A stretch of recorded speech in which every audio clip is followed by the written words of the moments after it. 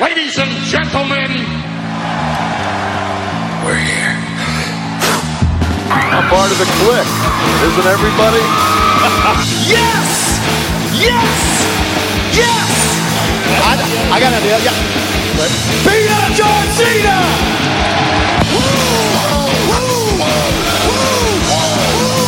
Give me a hell yeah! Oh, a little bit of the bubbly. Too sweet!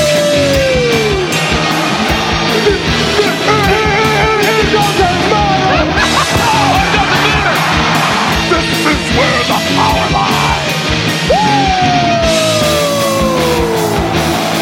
I am the man.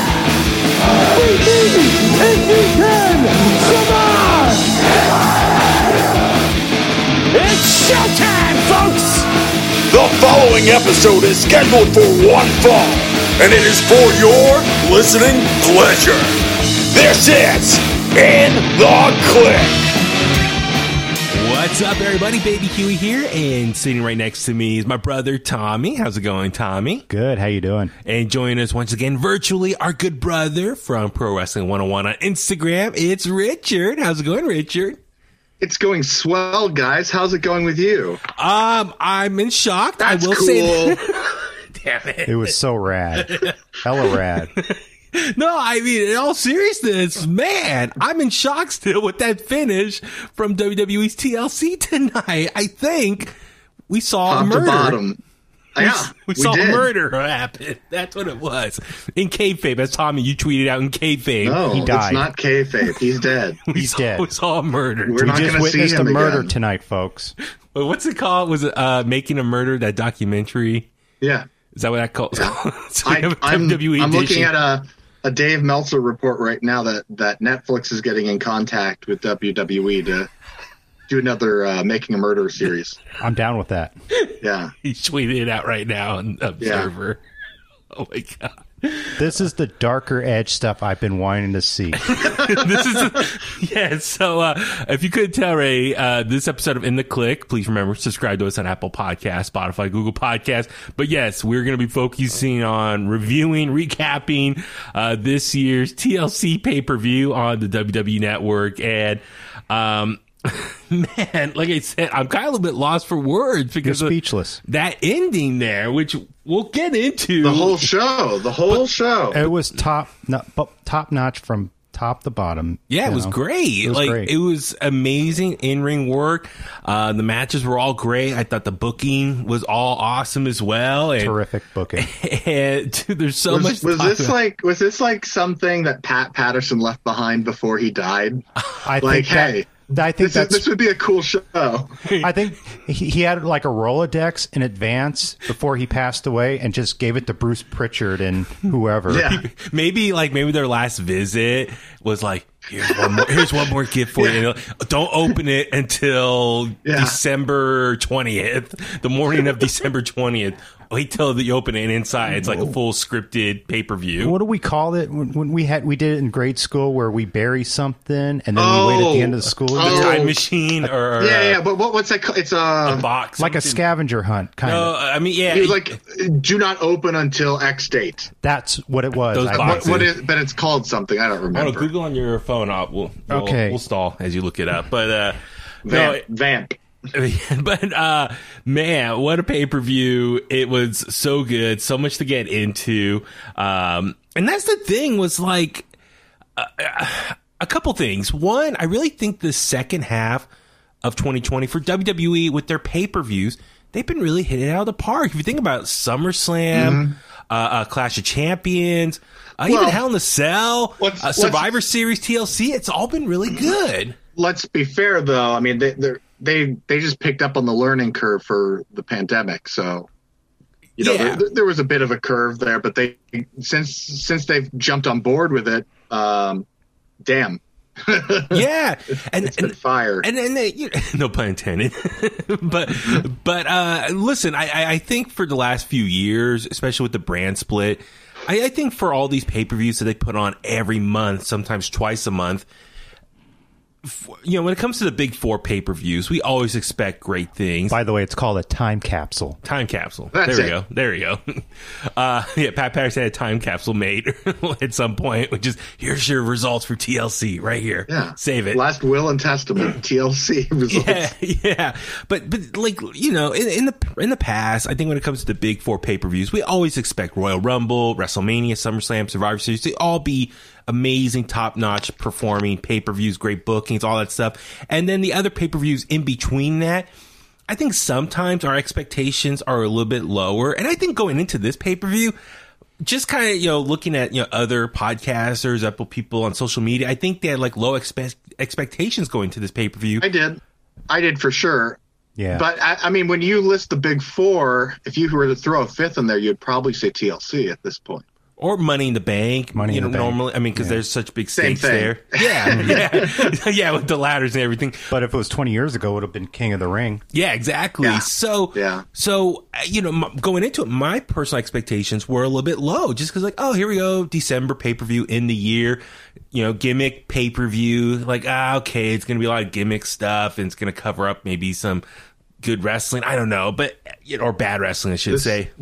This was very much an Attitude Era pay-per-view. Yeah, I mean, but just this pay-per-view delivered, or over-delivered, I should say, and was just top to bottom very entertaining and a lot of stuff to talk about and break down.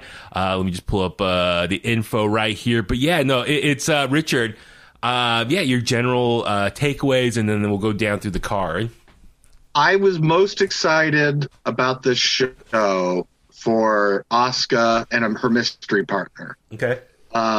Everything else, I was just kind of like, I'll judge it as it goes. Okay. And then the show opens with AJ Styles and Drew McIntyre. And I'm like, no way. Yeah. And I'm thinking, like, why are they showing the video package right now? I'm like, am I early watching the show or something? And like, this is the pre-show? And yeah, that's what I thought too. I didn't see the signature open. Like I got on at probably 4:03. Okay. So like I'm thinking, oh, maybe I'm an hour early and it's starting at 5. Mm-hmm. Nope. We get right into a main event caliber match, and everything else was upper mid card to main event level quality matches. Yeah. Right. Yeah. How about you, Tommy? Like, kind of your initial takeaways? Nothing was bad. Yeah, I agree with Richard. Nothing was bad, so. Yeah, that was the thing. Was so we had the kickoff show. It was announced earlier today. It was a 4-on-4 8-man tag. The good guys, the baby faces versus the heels from SmackDown. Nothing too exciting to report. Big E, Daniel Bryan, Chad Gable, and Otis. I actually caught it, so I was able to watch it. It was taking on King Corbin, Sami Zayn, Cesaro, and Shinsuke Nakamura. It is what it is as far as an 8-man tag. Every person had an opportunity to get in the ring, do a little bit of their stuff. And then ultimately at the very end, it was just, big cluster, everyone getting their spots in. It was kind of like something left over from Survivor Series. Yeah, exactly. It was a Survivor Series type of match or a house show. Leftovers. Something you'd see at a house show. But ultimately, Big E got the win for his team. He pinned Sami Zayn, which led to what we saw later on in the show. But it was a continuation of what we saw on SmackDown with Sami Zayn doing the Sammy Awards, and Big E was the big winner, and he got pissed. And then Kayla Braxton released the audio of Sami Zayn yelling, which was a play on just current events. Tom Cruise and his big rant a few days ago. Or a decade ago, Christian Bale. Exactly. But yeah, Tom Cruise this week, like literally word for word, or kind of the structure of Sami Zayn's leaked audio was very much similar to what Tom Cruise said this week to his crew filming Mission Impossible 7 and then breaking COVID rules. So it was very goofy. And so, good opening kickoff show just to give everyone an opportunity to be on TV. So, the main show started, and Richard, as you said, I was very shocked too to see the video package for the WWE Championship match. And then sure enough, we saw AJ Styles come out with his bodyguard almost, and, then Drew McIntyre, Drew McIntyre's entrance, I love it. He has the sword still, and I think some ways, someone with the sword, it could look kind of goofy or look too gimmicky, but on him, it looks like just on him it doesn't. A badass. Like, he's still like Sword in Stone, puts it reverse Sword in Stone, I should say, puts it back into the ramp, flames light up. And he comes down to the ring, and the majority of this match was a one-on-one match between AJ and Drew McIntyre. But dude, Richard, AJ bumped his ass off for Drew McIntyre in this match. I'm rewatching it as we speak, and AJ was just sitting on the top rope, and Drew ran over and chopped him, and he rolled over the top to the floor. It was Jesus. Physical as hell. In the beginning, Drew was like laying some hard chops into him that you can hear like very loud chops there. And I not to brag or anything, but we talked to Drew McIntyre a couple of days ago, and I told him like I was excited for plug. Go back and listen to the interview with Drew McIntyre in case you missed it. But fourth time this year, I did tell him I should be his manager, and he kind of paused, and I think he said, "Nah, no way, we don't need you." But he did remember me, and But anyway, I told him I was excited for what in-ring chemistry the two of them can have. Drew McIntyre, big, muscular dude. AJ, a little bit shorter, so big man, small man, dynamic in the ring. And AJ Styles is arguably one of the greatest, if not greatest, performer of this generation. So, dude, they're going to knock it out of the park. But yeah, it was awesome. Just AJ, like I said, at one point he was on the top rope and Drew slapped him and he fell over. Yeah. And then, working on the outside, on the table spots. Yeah. And just back in the ring, the calf crusher AJ put on Drew through the ladder. Oh, yes. God.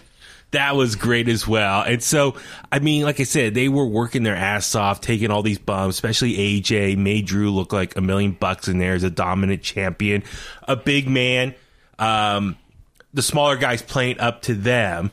Right? Isn't that something, I think it was a Bully Ray, said on Busted Open Radio recently, like, big guys in WWE, you gotta be big in the ring. The little guys gotta play up to you.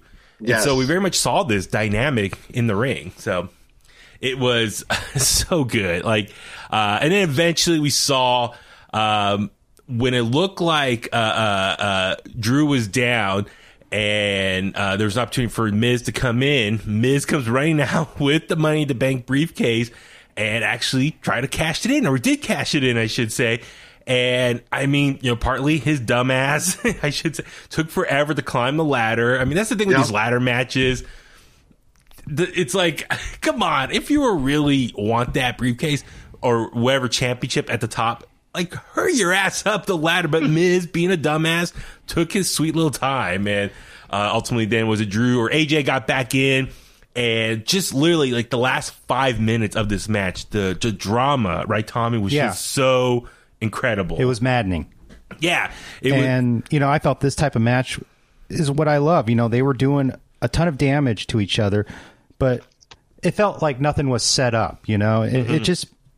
felt authentic, and the match finally was worth the WWE title. Yeah, it definitely.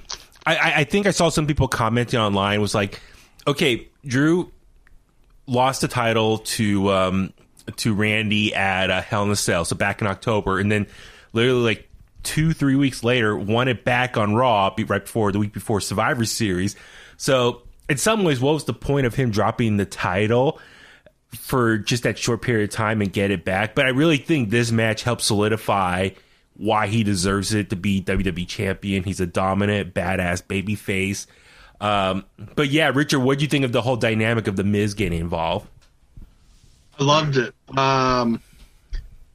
Like Tommy said, it just was nail biting when he came back in, because before, I'm just watching a really good match. Yeah. And now I'm worried that one of the two guys I want to win isn't going to win. Yeah. So it added that drama to it where it's like, I full discretion, I do like The Miz. I didn't always like The Miz, but I like The Miz now. But I didn't want to see him win this match. Yeah. And then he's in there fresh as a daisy after these guys have beat the crap out of each other. Mm-hmm. It's like, oh, this SOB is going to get it. Yeah. But I'm expecting. I was expecting Drew to win the match, and AJ to give him a hell of a match. Yeah. And then you throw the Miz into the thing, and it's like, you're expecting Miz to come in at the end if he's going to cash in, and he cashes in mid match, and it's like, oh my god, now it's a triple threat.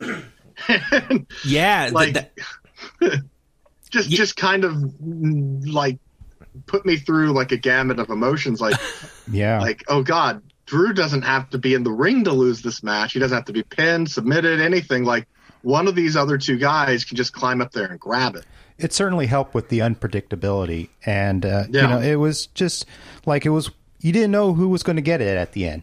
Yeah, that was the great part. Is like, you know, historically speaking, looking back at the history of the Money in the Bank briefcase, normally whoever has it, most of the time it's like a heel that usually has it, and they always, you know, chicken-S their way as far as capitalizing on a moment when a babyface champion is down, and it's usually after a match. And so maybe after champ retains, then they come in while they're beat up, hit their finisher, hit him with a chair or something, and then cash in and then get the 1, 2, 3.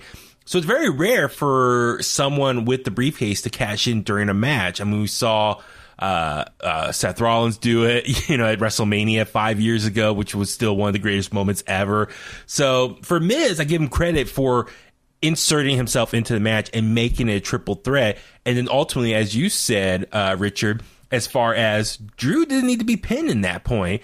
And if anything, Miz, you know, said going back a couple weeks ago, I think as far as AJ Styles, like, they figure AJ and Miz will work together as long as they get Drew out of the picture, and then one of them becomes champion, then they feel the other person's easier to defeat than Drew McIntyre.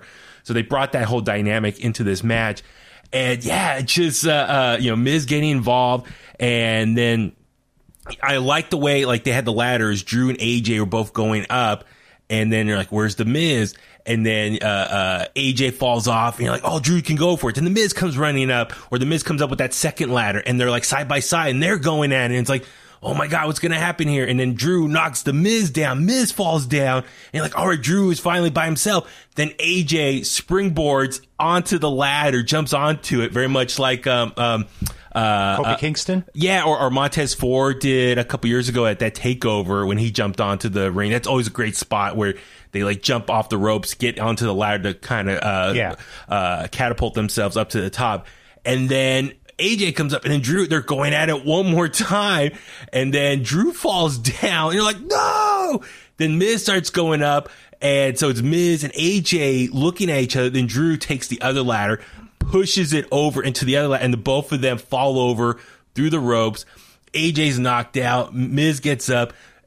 Drew hits him with a Claymore, and then Drew goes up and gets the title. Great dramatic finish there. You know what's even crazier? Because I just fast forward a little bit through it. It goes well into 40 minutes into the show. Is that how long it was for? It didn't exactly. Like that's my point exactly. It didn't feel that long. It felt like it was 20 minutes. It says here on Wikipedia 27 minutes and 5 seconds. So you count like the entrances and the video package. Yeah. So yeah, you're right. About 40 minutes into the show when it wrapped up. So, dude, I mean, just the emotions, Tommy, as you tweeted out earlier. Tommy, you follow Tommy Iron Fist 1982 on Twitter. Tommy had some really good tweets tonight and observations. But yeah, just the emotions, the drama. And I give Miz credit. His role in this match added a whole new layer of like, oh my God, who can take this? Almost. Of all the ways that SOB is going to win the belt, that's going to be how he's going to win it. Like, I was thinking he's going to shove it. Because he's come close in the past, coming close to winning the belt again. He hasn't been champion for how long now? Who, the Miz? Yeah, 10, 11 years. Yeah. 9.5, almost 10 years. I mean, it's WWE champion. Yeah. So it's but almost getting involved, and he took the Miz, right, and threw him outside on the crashed on the table. And even that one spot, AJ didn't Drew remember he took AJ, threw him through the table outside as well. Oh yes, he did. Yeah. So I'm just saying, a lot of great spots here. Almost did a great job as a big man, scary big man enforcer in the match as well. So overall, I was so happy with this match and how it played out. Great booking here. And Drew McIntyre retains the championship. And once again, he's been a dominant champion. And I'm looking forward to what he can do going into the new year. That's also your fourth interview before a pay-per-view with Drew McIntyre, and then he's retained. He lost the Hell in the Cell one. I was a little, so I'm 3-1. 3-1. 3-1 when he talks to me. I quit the podcast. Damn it! Sorry. He's batting 750 with me. He's still our bestie. But cut this out of the podcast. I'm done. Damn it. Next up was a match that I probably honestly had the lowest expectations for. Sasha Banks defending the SmackDown Women's Championship against Carmella. And listen, the buildup was kind of sudden as far as, okay, Sasha Banks wrapped up her feud with Bayley, and Carmella just came out of nowhere, made her big return, and just started beating up Sasha Banks next couple weeks. So Carmella was already springboarded into the title picture when I kind of was hoping maybe she would get a little more matches, kind of set her up a little bit more as a dominant heel opponent for Sasha Banks. But no, as soon as she made her big return, she went right after Sasha Banks. And so first big match, or I guess second big match, because they had the one a couple weeks ago with the champagne bottles breaking and all that stuff. Yeah. But Sasha Banks took on Carmella here in the rematch from that SmackDown match. And yeah, Richard, what did you think of this match of the night? It met my expectations. Okay. Because we got that taste of her and Carmella, Sasha and Carmella, pronouns, pal, on SmackDown. And I could tell right away that was the same Carmella I remember before she left NXT. Okay. And I knew that this was going to be pretty good. So I was expecting this to be good, and it delivered and then some. Yeah. Sasha Banks, listen, we know what we're going to get from her. She's going to come out with a badass entrance. She's going to work her ass off. She's going to deliver the knee shots or the Meteoras over and over. She even did her Eddie Guerrero tribute stuff, frog splash and whatnot. So and she was elusive arm as drag. always.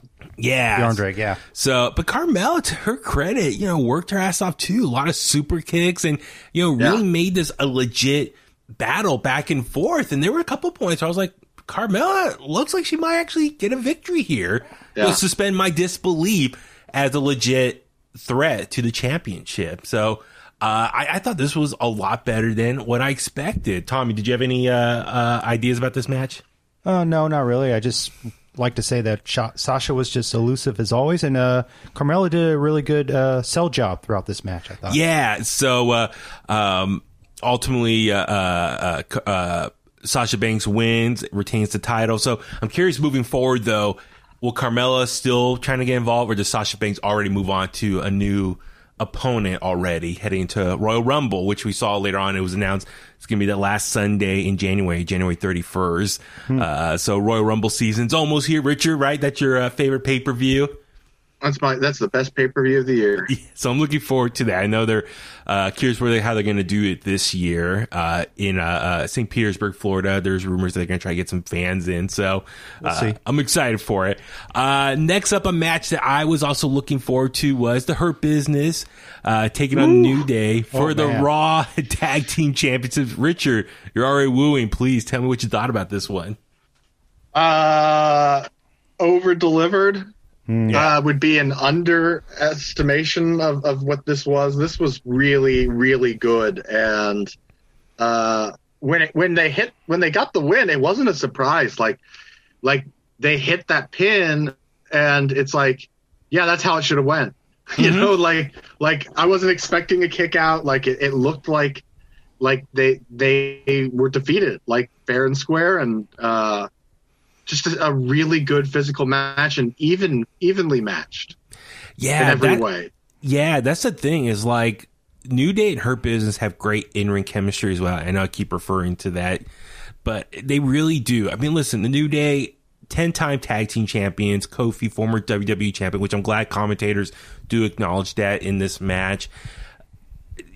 They're all pros. Shelton Benjamin, even at this latter point of his career, he's still a badass performer as well, Cedric Alexander. So you're going to get a great pay-per-view quality match, and that's what they did here. And going into this, I was really hoping Hurt Business were going to win and get those championships and really add more gold to their faction and really legitimize the Hurt Business as this dominant force on Monday Night Raw. because I really think they needed that. Let me ask you this, based off of what you just said. Do you think that there's something to that because they got hot all of a sudden that the Twitterverse and the WWE universe decided that this was already failed because they didn't win the belts as soon as this got hot?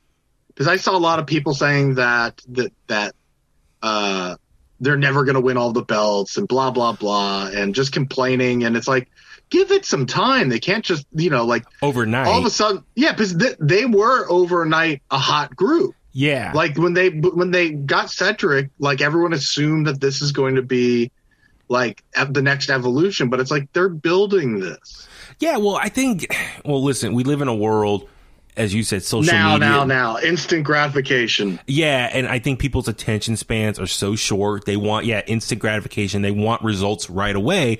Where, no, you got to have a little bit of long-form storytelling. Therefore, when things happen, it makes sense at the right time. And it means more because, had they given all the guys the belts, Bobby Lashley's kind of forgotten because now you're just focused on the tag team champions. Yeah. Well, and that's the thing is okay. Yeah, as soon as they got hot, they had the great moment on Raw Underground. Remember when they all came in, took their suits off, and just kicked ass? So that was a great way of establishing themselves as not only they'll look professional, but they'll punch you in the face. And then even when Retribution started making appearances, Hurt Business offered their services for a fee. They're almost like hired guns or mercenaries, yeah, offering their services to protect Monday Night Raw. And so we saw them come out and beat up Retribution when Retribution was interfering. So that was good stepping stones to establish them as this dominant force. Okay, now we've done that. Now what's the next step? Okay, they're going to go after gold. First was Bobby Lashley, ultimately getting the U.S. Championship. That was done. And then the next step is the Tag Team Championship. So, yeah, this takes time. You got to pace it out and spread it out a bit. So, yeah. Let it marinate. Well, yeah, exactly. So anyone online who's complaining, oh, they should have won the gold right away. Like, well, no, because then you blow your load too early. Yeah, look at the Undisputed Era. When they started winning the gold, it was Adam Cole first. Yeah. And then the tag titles and then the North American title. Yeah. Well, actually, if you think about it, it went back and forth for a minute. Remember, Adam Cole won the North American, helped win the tag. They lost those. Then they had to start back over, and they said, we have this prophecy that we want to fulfill. And then they took their time, each one capturing the belt. The tags, then Adam Cole winning the NXT championship, and then Roderick Strong winning the North American last. So it took time, but it was the drama of they're almost there. Oh, they lost it all. They got to rebuild themselves. So, like the Four Horsemen was. Yeah, and therefore, look, you almost got a year and a half of great NXT television out of it. Yeah. So you got to take your time. So with the Hurt Business. So great match here. The story they've been kind of telling a little bit of Cedric Alexander as the young, cocky, hot-headed one. He's lately on Raw, he's been speaking his mind or, running from the mouth. Yeah. That he could do stuff or Hurt Business will do this and that. And Shelton Benjamin kind of keeps looking over at him. He's like the more elder statesman looking over at him and be like, dude, chill out. You would think this is kind of Trouble in Paradise. Or you don't speak for me per se. Yeah. But this matchup here, as far as towards the end, Shelton Benjamin looks like has Kofi kind of lined up for a win here, but then Cedric's like, pin me, or tags himself in, hits his finisher and pins Kofi, and then they win the Raw Tag Team Championship. So Cedric ultimately gets the win. And so all of them are celebrating. Richard, I saw you shared that photo of all four of them holding up the gold as well. And so, I don't know, do you think Her Business needs one more piece of gold, which is the WWE Championship on Raw? Or is it okay because MVP is more of a manager right now? So the other three members have something, and that's okay. Well, that's if they don't add another member. Yeah. So there's always that possibility that, I wouldn't throw any flags on MVP getting the belt somehow, if Bobby Lashley lost it and then MVP picked it up and then Bobby Lashley down the road beats McIntyre for the belt. That could work. I don't think anyone would throw a flag on Bobby Lashley beating anyone for a belt at all. Yeah. That's a man. I remember hearing Tony Schiavone in 98 or 99 say that just Chris Benoit walking out to the ring saying that's the man that should always have a belt on him. And I feel the same way about Bobby Lashley. Bobby Lashley's that kind of freak athlete and talent that his presence should always have a gold belt no matter what level the belt is on. You know, if you've got a popular world champion and a popular United States champion, like Bobby Lashley should hold the 24/7 championship and then not make it a joke, you know, like The Undertaker or Rob Van Dam with the hardcore belt. Or like just defend the belt and be a beast. Like, add some credibility to whatever he's holding. Or maybe MVP can win the 24/7 title, and then technically all four of them have a championship. That could work. So, and then maybe MVP could be like, I'm tired of R-Truth, you making this a joke. Like, I'm going to make this a legit title again. So, yeah, it's going to be interesting how this all plays out. But, yeah, for her business, I'm curious. Okay, they all have gold now. It reestablishes them outside of Drew McIntyre. They're the dominant force on Raw now, ideally on paper. So now are we going to start seeing some tension between Cedric and Shelton Benjamin start playing out? That's something that I think keep your eye on Raw moving forward, and just how, and I like it's been very subtle as far as Shelton just looking over at him and just, and then he goes back into celebrate mode. So, you know, it's very subtle. It's not like hitting it in your face. I think part of that is more so Shelton being awkward or uncomfortable on a microphone. So he's used to just staring and looking and nothing happening. Yeah, that's always been, from what I've heard, the holdback with Shelton is his mic skills. So because he can do literally anything else. So it might just be a quirky kind of funny thing. I think it's character building, if anything. Yeah. But I think we might see not like I'm going to turn on you kind of way, but we might see the New Day decide that they're going to go their separate ways. Oh, it's even Kofi and Xavier going singles routes. Because they might see it as, well, look at the success of Big E right now and Kofi earlier this year. And I think that Xavier Woods hasn't really got to show off what he can do yet at all. And we know he's good. Yeah. But like on his own, he's never been tested in WWE. Yeah. Well, you actually bring up a good point with Big E. So later on, we see this backstage segment with Sami Zayn confronting Caleb Braxton and be like, where'd you get that audio of me, and leaked it out? Where'd you get that? And he's like, and I love he called her out on her poolside photos. Yeah, her ass photos. Yeah, like literally, if you follow Caleb Braxton on Instagram, like within a couple days, she posted some photos poolside, and literally it's her butt just sticking out. Like what's the young kid say? Thirst trap or thirst photos? Thirst trap. Yeah. So it's obviously she's just posting these sexy photos, which fine by me. They look great photos. But I love Sami Zayn calling her out. Calling her out on She's that. She's a princess. So you should be ashamed of yourself. So then Big E comes horn out. Dog. I'm unsubscribing right now. Big E comes out, confronts him, and Sami Zayn's like, "You're the one that leaked it, didn't you?" And I liked how R-Truth was also there. And I liked how, because R-Truth and Big E were looking at the phone, I like how Sami Zayn pretty much called out Big E and be like, dude, you just joke around all the time. And I really felt like in one moment, like the light bulb went up in Big E's head, and he's like, I got to kind of start taking things a little more seriously. Right? Yeah. Is that a safe observation? Yeah, I would agree. Yeah. I think as well, what I get from that segment is how valuable R-Truth is. Oh yeah, totally. I mean, I can remember in 2002 him winning the NWA title for NWA TNA at the time. Yeah. Oh, yeah. He's a legit wrestler. You know, just a badass in the ring, kind of a street thug character. And we know he can do that. And we've seen even the last 2 years when he won, what's it, the Intercontinental Championship? U.S. Championship. Okay. John Cena! And he's having great serious matches. But who can do what R-Truth does every week? The comedy bits. He's hosting the Slammies this week. Exactly. Like that. If for the people that complain that he's a good wrestler, it's like, well, he's also the most entertaining person in WWE. And that extended his career within WWE. Yeah. Like he's that versatile of a performer. Yeah. Which is crucial in WWE. Until they find someone that is as entertaining or more than he is, then he's going to be in that role, and it's a good role to have. Especially, he is older. I mean, guys, you just said 2002 he was winning matches. So 18 years later, he's an older man. So for him to take less bumps but still be on TV, I'm fine with that. And I think he was an enhancement guy in like 97, 96 for WWE. Wow. So he's been with the company. And he was in WCW too towards the end. Yeah, that's right. With Master P's stable. That's right. Yeah, with Rap is Crap, with Kurt Hennig and the West Texas Rednecks. Thank you. Oh my God, we're dropping so much knowledge right now. Yeah.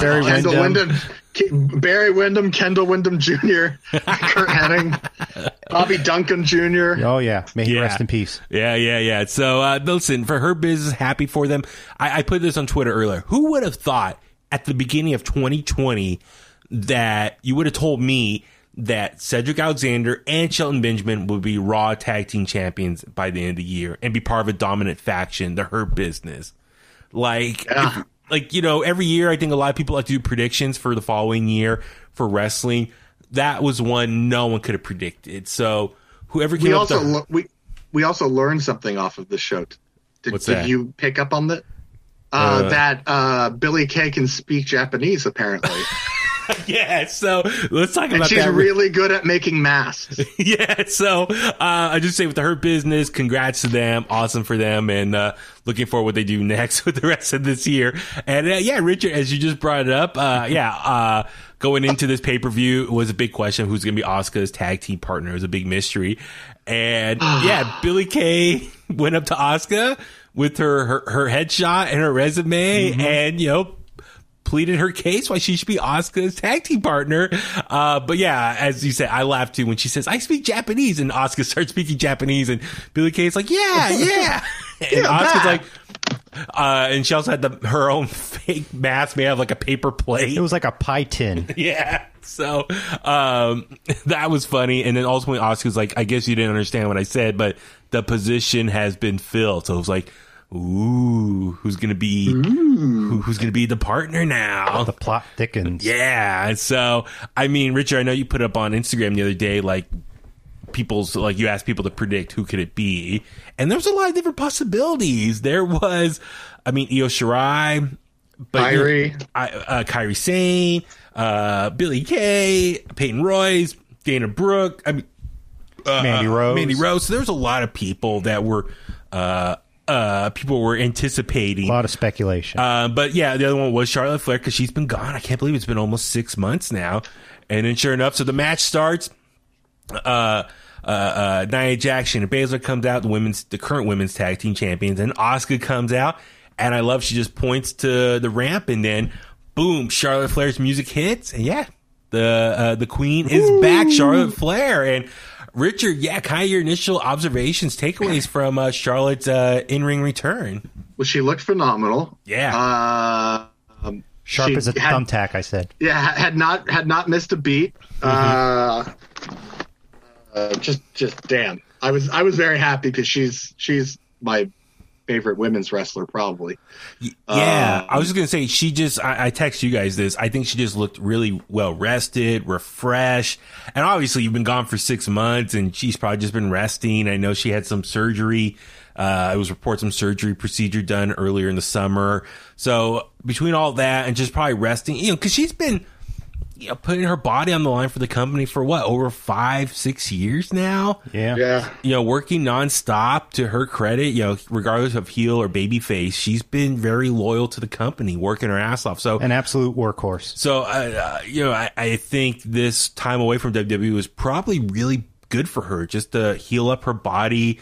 I mean, she filmed something too, didn't she? I think, yeah, or Rick was saying, she was doing some acting stuff as well. I mean, I don't know how much of it with the pandemic, but I know Ric Flair did mention that too. So nonetheless, she just looked well rested. Like, when you're away for something, you have an opportunity to miss it. Collect yourself, rest your body, heal up. She was able to spend a lot of time, looks like, with Andrade that we see on social media. So her coming back, she just looked amazing. And as you said, she looked hot, Danny. Yes, she looked hot. Being professional with now trying to beat around the bush. Trust me, I'm being professional. She's the slay queen, as they say. Yeah. Wow. But no, she looked great in the ring. Like Tommy, you said she didn't miss a step, right? I said, sharp as a thumbtack. Yeah, so great match here. I mean, come on, you got Asuka, as well. And so I just love the whole back and forth between all the ladies here. And then ultimately, Asuka and Charlotte Flair win, and they're now the new women's tag team champions. Dude, that's awesome. One, Asuka, I think I saw online, she is 4-0 now at TLC. Every TLC, every year, she wins. So, dude, she's money now. Mm-hmm. And now she's a 2-belt champion. So she has the Raw Championship, and she's one half of this women's tag team champions. Of course, Ric Flair was there backstage. That was cool, seeing Ric Flair in the gorilla position. So, so she's a 2-belt champion currently, which I think people wanted to see. Was she ever 2 belts with Kairi Sane? No, I don't think so. But so yeah, and then also Charlotte Flair, they said on Twitter, she's a Grand Slam champion now. So she's won Raw, SmackDown, NXT, and Women's Tag. So and Diva. Oh, Diva, that's right. Yeah. Oh yeah, she was one of the last Diva champions. I think it was the last one. Yeah. They swapped it over at WrestleMania 32 in Dallas. They did the presentation. Yeah. Oh yeah. So congrats to both of them. Big accomplishment. So, okay, Richard, where do they go from here? I anticipate Charlotte's probably going to go heel again. I would think something's going to happen. Maybe they lose the titles, turns on Asuka, and will this lead to a WrestleMania match? I think probably spot on. I'm going to say that they're probably going to lose the belts back to Shayna and Nia. Mm-hmm. Because I still get the feeling, because I thought if it wasn't going to be Charlotte, then they were going to retain. So it being Charlotte, I think big return. You can't lose on a big return. It hypes her back up. She's got another title on her belt. And I think that's just a catapult for her. Mm-hmm. And then it means more for Shayna and Nia to beat 2 solo acts like that. And here's the thing. Keep in mind, the women's tag championships, they can go on any brand. So theoretically, Asuka and Charlotte can show up on SmackDown. So you get that star power for the ratings bump, whatnot. Nia Jax, Shayna Baszler, now that they're no longer champions, maybe they can start feuding with each other, even though they're kind of both heels right now. But now you kind of free them up to be potential heels for other people, other fresh matchups there. I think you're just going to have to see a turn from Charlotte at some point, because Asuka doesn't speak English. Yeah. So I don't think you're not going to get like a feud out of that. You're going to get like a split, a swerve that leads to a big match. Mm-hmm, mm-hmm. Yeah, we're probably going to get a rematch like at WrestleMania, like we saw 2 years ago. Yeah, it was in New Orleans. Which was like, 9 minutes, and it was the best match, one of the best matches on that show. Right. Yeah, we were there. We were there for that one. Yeah, God, that was such a good match. Yeah. So I'm looking forward to it. Happy for Charlotte to be back. I think the Raw women's roster really needed a bump as far as just star power and fresh matchups. And quality storytelling. Yeah, storytelling as well. But I'm kind of curious, though. We're like Rhea Ripley, on NXT. A lot of people thought she was going to be bumped up to Raw or SmackDown. So yeah, I actually thought Rhea Ripley was going to be the mystery partner. I think with NXT at the moment, half of those women are injured right now, so they need all the women's star power that they can get. And it looks like she's entering a new thing with Toni Storm and also with Raquel Gonzalez. So Rhea Ripley's busy, and I think keep her on NXT. I mean, Io Shirai. I mean, they got a great thing going there. The longer you're in NXT, the better cooked you are when you come to the main roster. Exactly. Oh yeah, absolutely. Next up was a match that we were all very excited to watch, and they over-delivered as well. So, Universal Championship on the line. It was Roman Reigns, the champion, taking on Kevin Owens. Oh man, Richard, this show went by so quick. Like when that came on, I'm thinking, wait, there's like another 2 hours to the show, isn't there? And it's like, oh god, it's already, what was it, 6 or 7? 6. Yeah, it was 6 o'clock when that started. It flew quick. Yeah. It was almost a 25-minute match itself. I'm just looking it up right now, but God, I mean, like the story going into it, as we saw on SmackDown, like Jey Uso and Roman Reigns beat down Kevin Owens, left him with like tables and chairs and all on top of him. That was a ECW styled match if I've ever seen one. Yes, there was so much chaos and violence. Like shit, there wasn't any real moves for the first 20 minutes. It was just violence and brawling and the intensity was there. Yeah, that was a brawl. That wasn't a wrestling match. That was just a great wrestling brawl. The whole thing. Yeah. I was surprised that Kevin didn't run over and clock Heyman. Yeah, I wish he did. And I was almost expecting Jimmy Uso to come out in costume. So that's the thing. I'm curious when Jimmy's going to make his official return, all healed up, and then what role will he play in that whole the family dynamic head of the table thing, and will he be another like henchman for Roman Reigns? And then Roman will be that much more powerful because he has both his twin cousins working for him and being dominant and really protecting him as champion. So that's yet to be seen. But this match here, Richard, I mean, you texted us a great observation just about Kevin Owens and just this matchup here and just how he performed. No, I said. Or you said that? Yeah. No, but you said this is the Kevin Owens we've been missing. Oh, yeah, right. Yeah, this is. I mean, we haven't really seen a Kevin Owens to be excited about since Daniel Bryan's return, and even then that was about Daniel Bryan and not Kevin Owens. Yeah, I was trying to remember the timeline because I remember Kevin was gone for a bit. Remember he had the double knee surgery, and then he came back and he was kind of floundering. I remember, right? Like he was trying to be heel.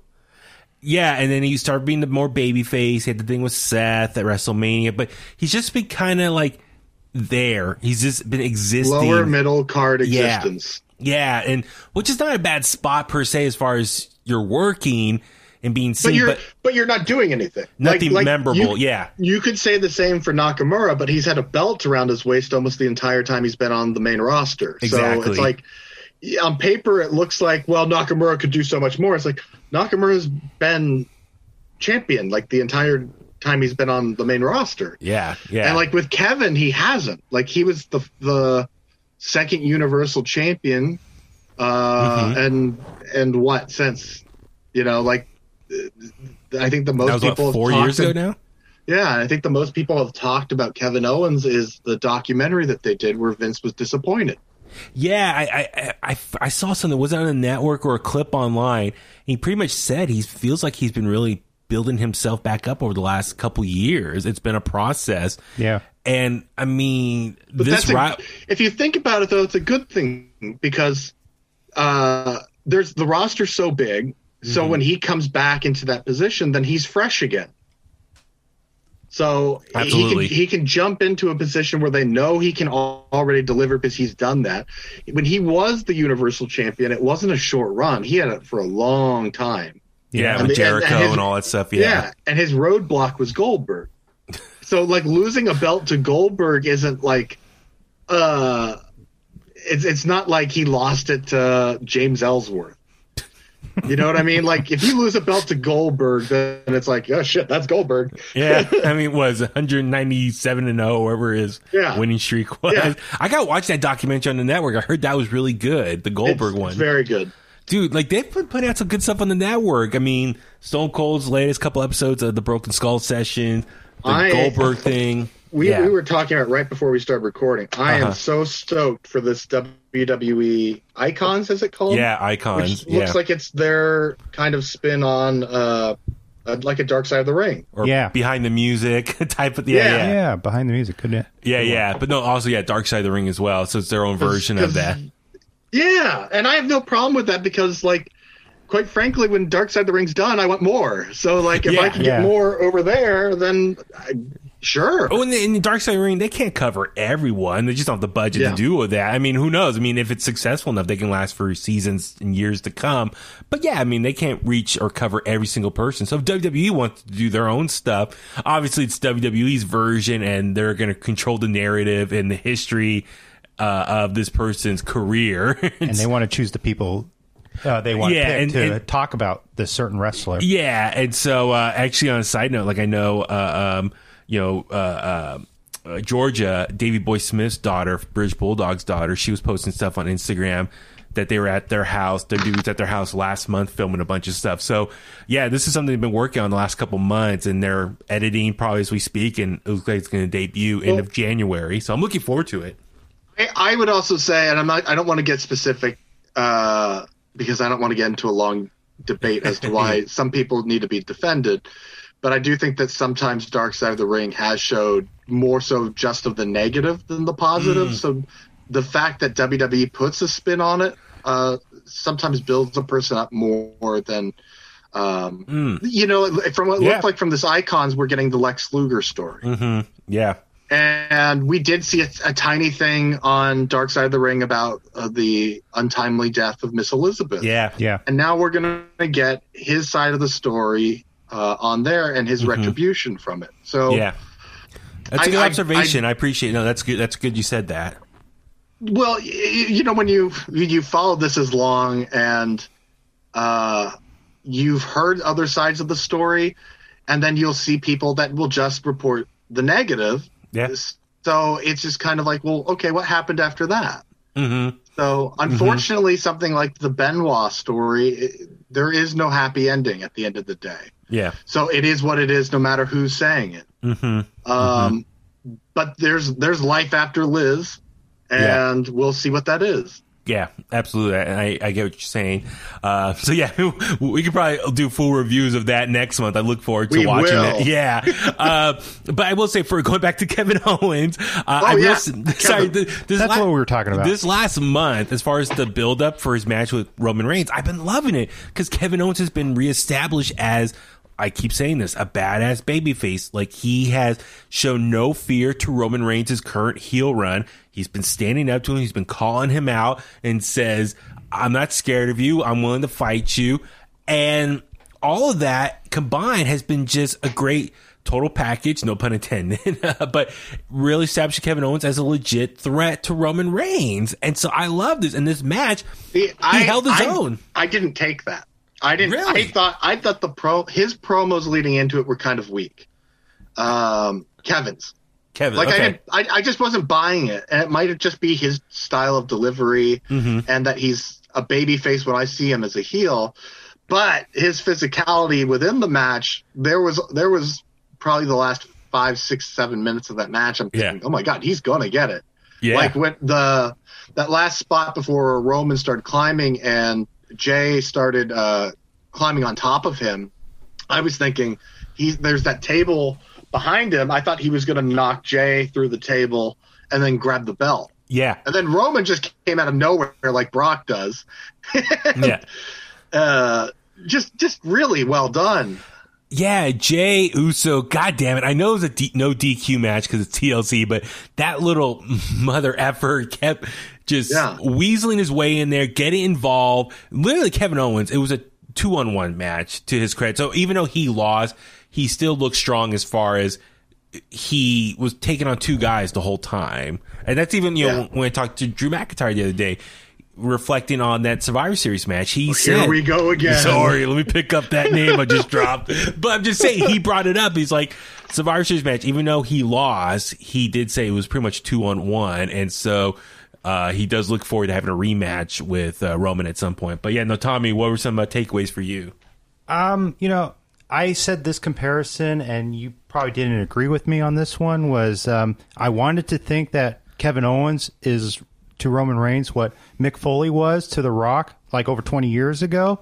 Mm-hmm. Someone who could take a licking and keep on ticking. But Mick is known, like you said, to take a lot of abuse and comparable to their bodies, for sure. Yeah. So, Richard, let me ask you this. For Kevin Owens, he took a beating here. God, that spear through the table, the way that it was perfectly timed and angled that the table literally exploded perfectly and really added some drama to how powerful and probably hurtful that spot was for Kevin Owens. And then later on, we saw Kevin Owens outside on the wall, and Roman Reigns comes running and tries to spear him. He ducks, and Roman goes through the barricade. So, God, it was just such a hard hitting. Even Kevin finally got Jay under the table, was throwing stuff on top of him to get him out of it. So, I was going into this, I was really curious. Okay, the opening match, TLC match with Drew and AJ was awesome.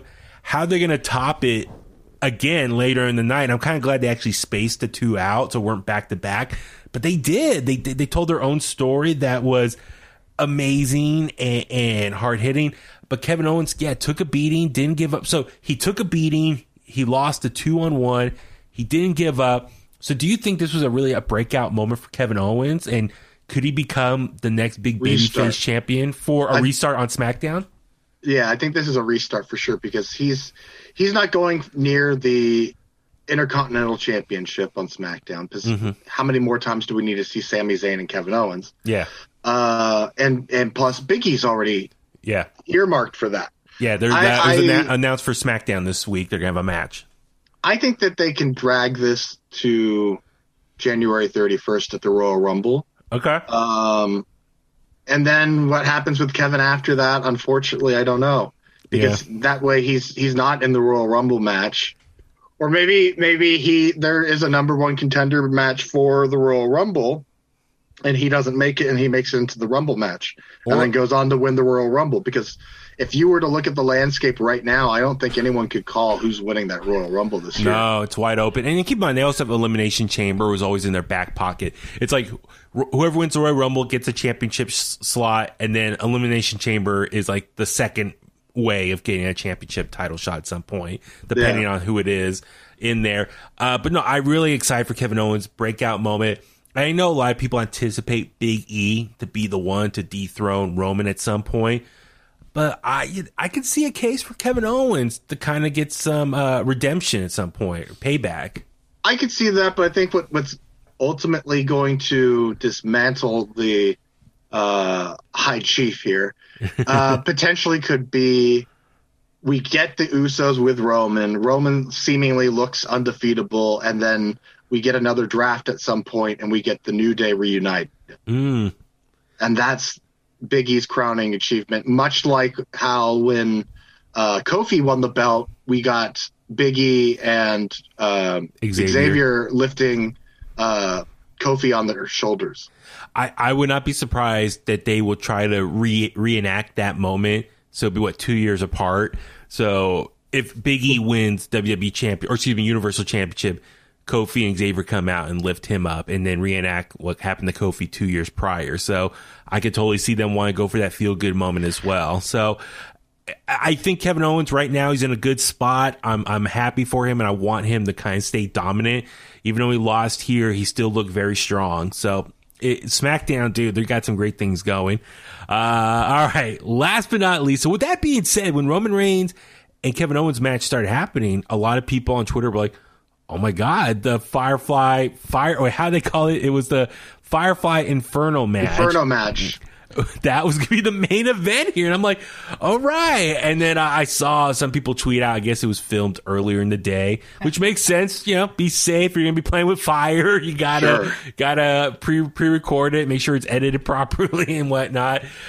So yeah, Randy Orton taking on Bray Wyatt here. On top of that, before the main event, they did show all the wreckage of the main event, and then all of a sudden there's this pyro match. So, they cleaned up the pretty fact fast. that people are pointing out that it was recorded earlier in the day. No, duh.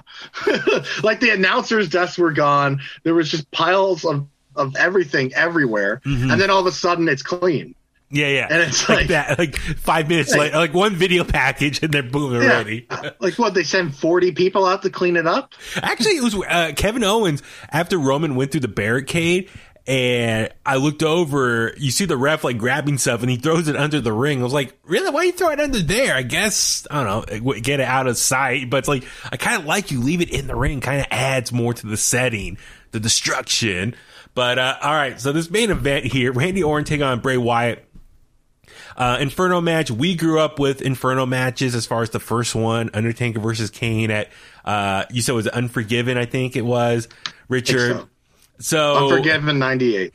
So we've seen how these matches played out over the years, especially in the early 2000s and stuff. So going into this, I was like, okay, when Kane and Undertaker did theirs, the very first one, Kane ultimately lost because his glove, the hand that's covered the glove and the long sleeve, that was ultimately lit on fire. We saw like the gel on it, the protective gel, and lit on fire. So going into this, I was like, okay, even though this is an Inferno match, you would think Bray Wyatt would be at the advantage because he's the monster. He's the one that could do some crazy stuff and get Randy on fire. And plus, Randy doesn't have, like, normally he just wears tights. He doesn't have any extra accessories on him that could be set on fire. Bray, as the Fiend, he has gloves, he has pants, all this stuff. The hair, the long hair. The mask. He has all this stuff on him that could potentially be set on fire. So going into this, I was like, Bray Wyatt's probably going to lose here because he has more stuff that could catch on fire. But then shocking for me, I was surprised Randy Orton comes out with pants on and a hoodie. So I'm like, oh man, he could potentially, he has now item or garments on him that could catch on fire. But, yeah, this match here, when it started, we didn't see no fire at first. And a lot of people on Twitter were like, where's the fire? And then finally, later in the match, when I think was it when the Fiend hit like a big spot, all of a sudden, the entire Thunderdome erupted. Like explosion. Like a Japanese death match. Everything just like blew up. Yeah. So it was awesome. So yeah, no, Richard, what were kind of some of your observations from this match here? I enjoyed it. I think once the fire got started, I was pumped for it. It was just kind of like, what the hell is this? Yeah. I'm a fire starter. Yeah, there's gets a Prodigy going. There's no way to do that without the pandemic. So like otherwise it's in a warehouse and it looks like crap. But I thought it was very entertaining. Even the end I thought was funny. I'm sure people are butchering it, but I don't care. I liked it. I thought it was fun. Well, the thing is, so once how many times did they put the Undertaker in a casket and burn the casket? Or buried him alive. And I mean, that's the thing. If the Attitude Era was today, people would be pissing themselves and complaining on Twitter so much. Yeah, but I mean, like everyone's the majority of people that complain that want the Attitude Era back, they give you the Attitude Era and they complain. Yeah. So when the fire started going off, it was cool. They have like whatever set up and around like the barricade. So in between the barricade and like the first set of monitors for the Thunderdome crowd. And then like they had like these poles, it looks like, that, light up as well. So not only you get the fire light up around the barricade, but then these extra set of poles that have like fire going upward. So it made for this really cool effect that honestly blows away that first Inferno match with Taker and Undertaker. That makes it look like such child's play as far as the presentation goes. So the fire lights up. It was awesome. Like, whoa. Like, and then, we see them battling out. It's pretty much just a brawl. It's not a traditional match here. And they're really trying to push each other to the outside, to the barricade, trying to light the other person on fire. Decent match as far as two of them going at it. Grudge match, if you want to call it that. And then, ultimately, Randy Orton, pushes Bray by the ramp onto where there was fire over there, and the back of the Fiend lights up, and Randy goes into the ring, and it was cool. Like the Fiend stood there and just like kind of let his whole body get engulfed with flames, and then he started running into the ring. Like great visual there, right? Yeah, that was like you remember the end of Gremlins? Yeah. Oh yeah. Or is it the like Thing? that. Remember the Thing with Kurt Russell, right? Yeah, Didn't the Thing. Oh yeah. Like, you stupid That was son such of a cool No, visual. you're thinking Jaws, man. He's like, no, shut the he's like, well, F you too. Yeah. That's right. Sorry. I think Wrong movie. visually, I think this was a visually stunning match. Yeah. I mean, I'm sure that they got probably thousands of great photos out of this match. Mm-hmm. Already on Twitter, like I was trying to save some of them already. It was like awesome.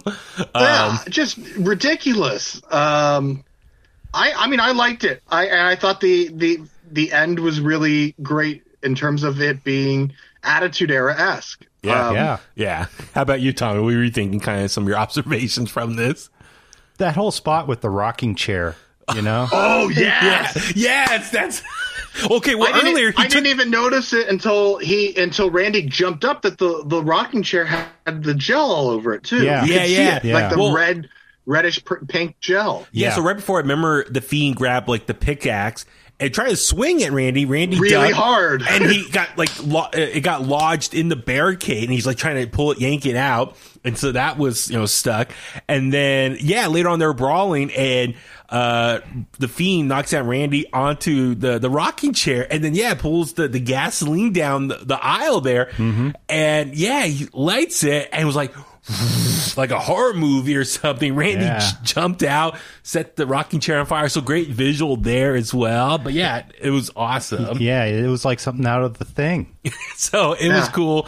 But so when the Fiend got lit on fire, runs into the ring, and he's charging Randy Orton. Randy hits him with an RKO and knocks him out. So I was laughing. I was like, okay, fire doesn't stop the Fiend, but an RKO stops the Fiend. So the RKO is much more worse than fire.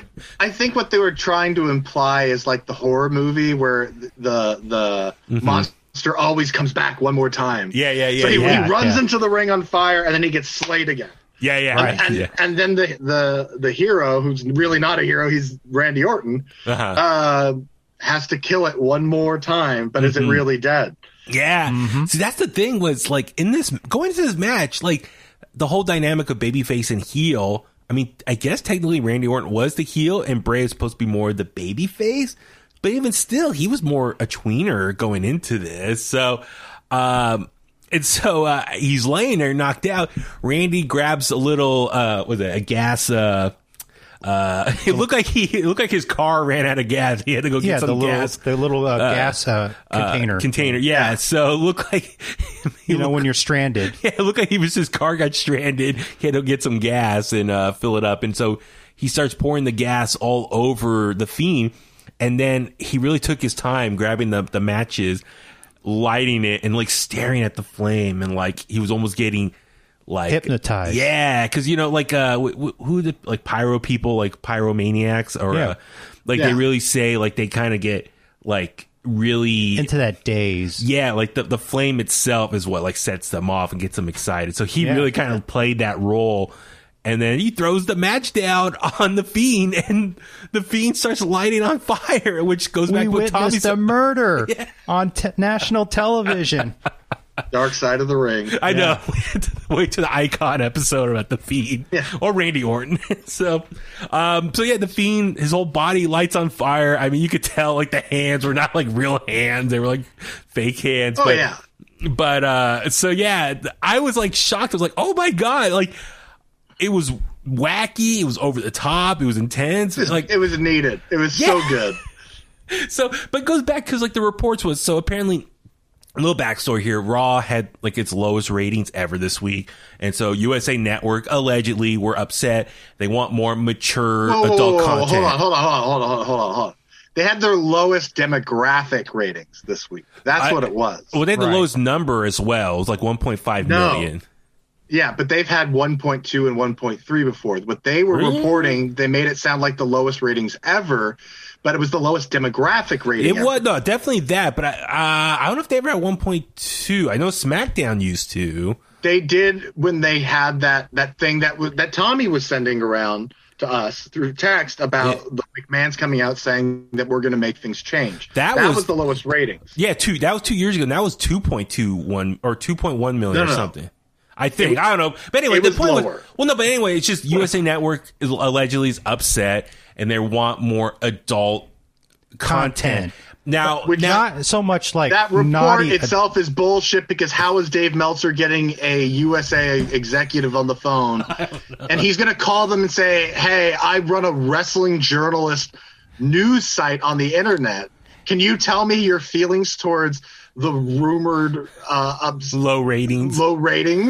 That's, come on. When you break it down like that, realistically, it's bullshit. Yeah. Well, I guess spinning crap, and that's what he does. Well, he makes up bullshit that people react to. Mm-hmm, mm-hmm. Well, I guess what I'm getting at is, regardless of all that, it's like, okay, how does WWE go about more mature stuff? Like, what's the definition of that? Is it more sex TNA? Is it more aggressive violence, like what we've seen with Roman's doing? Got that this year. Do you remember the Lana, Bobby Lashley, Rusev storyline earlier this year? Yeah, the scandal. Yeah, they gave the audience that, and they shit on it, but then all of their numbers everywhere popped up. So that, yes. Yeah, and the YouTube numbers were insane for that video. Yeah. Like the anti-WWE people want a voice, but they don't watch it. So you don't cater to them because F them. Like, they don't matter. If you're not watching the show, you don't matter. It's like people that complain about politics, but they don't vote. Yeah. Like, they're the same crap people that want to have their opinion heard even though they don't view it. Thank you, Richard. You are the voice of reasoning. He just cut a promo on the entire wrestling community, internet wrestling community. God damn. But nonetheless. Because they're wrong.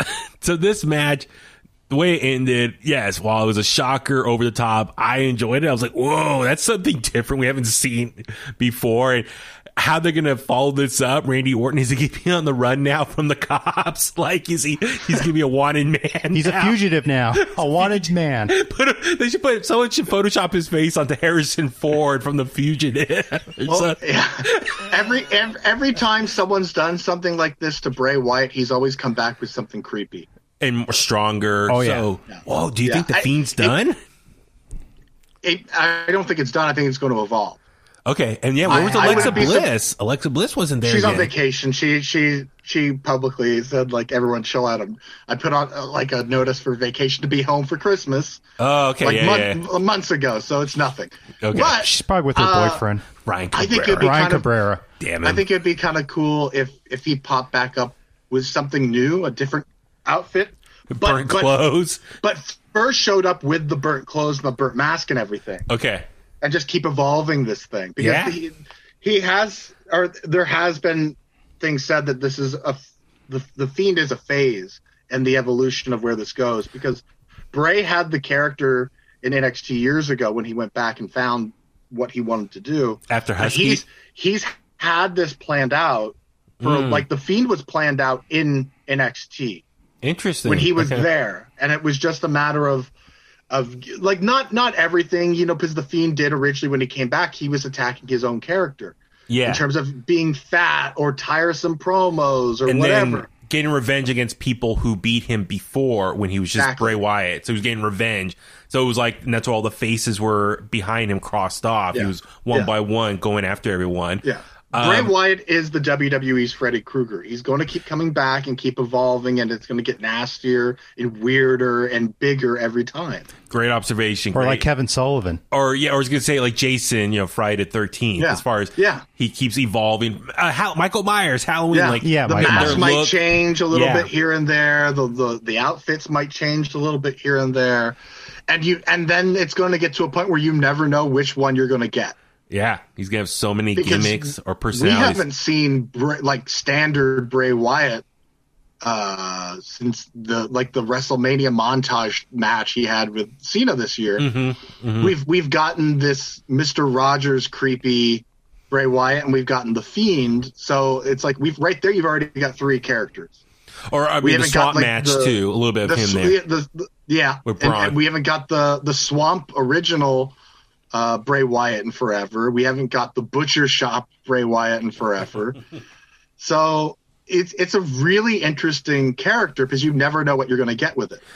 Yeah. So the only comparison to the Undertaker is the character doesn't die. It just comes back and evolves stronger. Right. Yeah. better. It's like, remember, was it Halloween 4 where, was it Halloween or was it Friday the 13th where they were just drop it on me, I'll tell you. Okay, so they were at the cemetery and there was like a pole, like a metal rod, and it became like a lightning rod. The lightning hit it, and the lightning rod was in the grave, and it jolted. Was it Jason? Then he got jolted, and they revived him. It woke him up.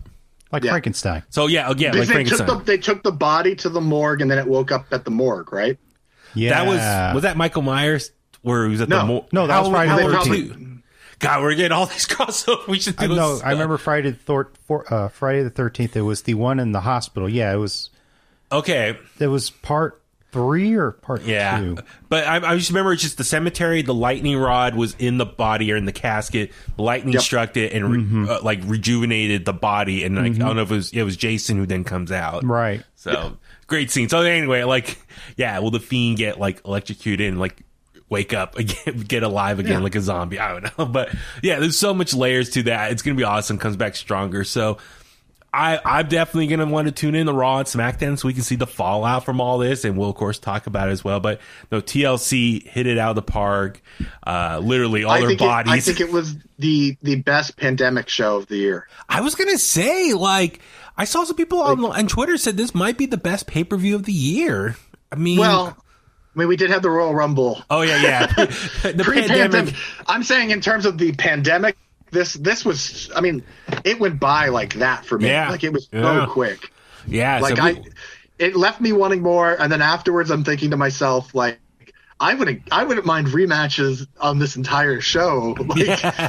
Well, maybe next week or something, we could do like an end of the year review of everything as like a bonus episode, and just I know this might be a little recency bias in our heads, but like reflect on the best pay-per-views from the pandemic era and rank them or something like that. So a lot of fun here, but dude, awesome pay-per-view. Thank you. Bravo WWE for hitting it out of the park. Bravo. Yes, absolutely. So, all right, golf clap. Yeah. Let's start wrapping things up. Richard, where can all the clicksters find you online? You can find me at Pro Wrestling 101 on Instagram and nowhere else. But give Bounty Hunter Brothers a follow. They are open for the show. They are on Instagram, Facebook, and Twitter. Awesome. Tommy, how about you? Where can the clicksters find you? You can always find me on Twitter and Instagram at IronFist1982. Yeah, follow Tommy. He does some good tweets, live tweets during sporting events and WWE pay-per-views. And pro wrestling. If you clickbaiters like boxing, he's got some good boxing clips on there too. Absolutely. Thank you. And I'm Baby Huey. Follow me on Facebook at Baby Huey Official, Twitter and Instagram at Baby Huey83. Like I said, top of the show, please subscribe on Apple Podcasts, Spotify, Google Podcasts. It really does help a lot. Please rate, comment, and share. Shout out. I don't know if you guys saw this. We got a couple ratings and reviews on Apple Podcasts, and they're all positive. Thank you to those people. And it's not from Dave Meltzer, is it? No. But thank you to those people who took the time to leave a comment about us and some positive feedback. So I really appreciated that, because if you think about it, if someone's looking for a cool wrestling podcast to listen to, those reviews help us. Like Yelp, it like gives people a reason. They read those reviews and it helps motivate them to hit that subscribe button and start listening. So like Yelp reviews, those help. Like if people are come across us and they have no idea if they should listen or not, those reviews give people an insight why you should listen. So thank you for that. Oh yeah. Facebook, Twitter, Instagram, YouTube, In The Click as well. Please follow us there, subscribe, and intheclick@gmail.com. And I please encourage everyone, follow us on social media. I've been teasing this. Some merch is coming on the way. So once I get that live and official, I will send the links out on In The Click's social media pages. So that we can start wearing some shirts and stuff and rock and help support In The Click out. Oh, yeah. And go on. No, go ahead, Tommy. What do you say? Oh, I just want to say, if you want to follow the best pro wrestling content on Instagram, you got to follow Richard's page at Pro Wrestling 101. Yeah, no, very good. Richard does an amazing job there posting stuff. Karrion Kross is always liking your stuff and talking about it. And the Von Erichs, too. Yeah, the Von Erichs as well. So those are my boys. Yeah, great stuff. And so on that note, let's go home. And that's the bottom line, because Huey said so.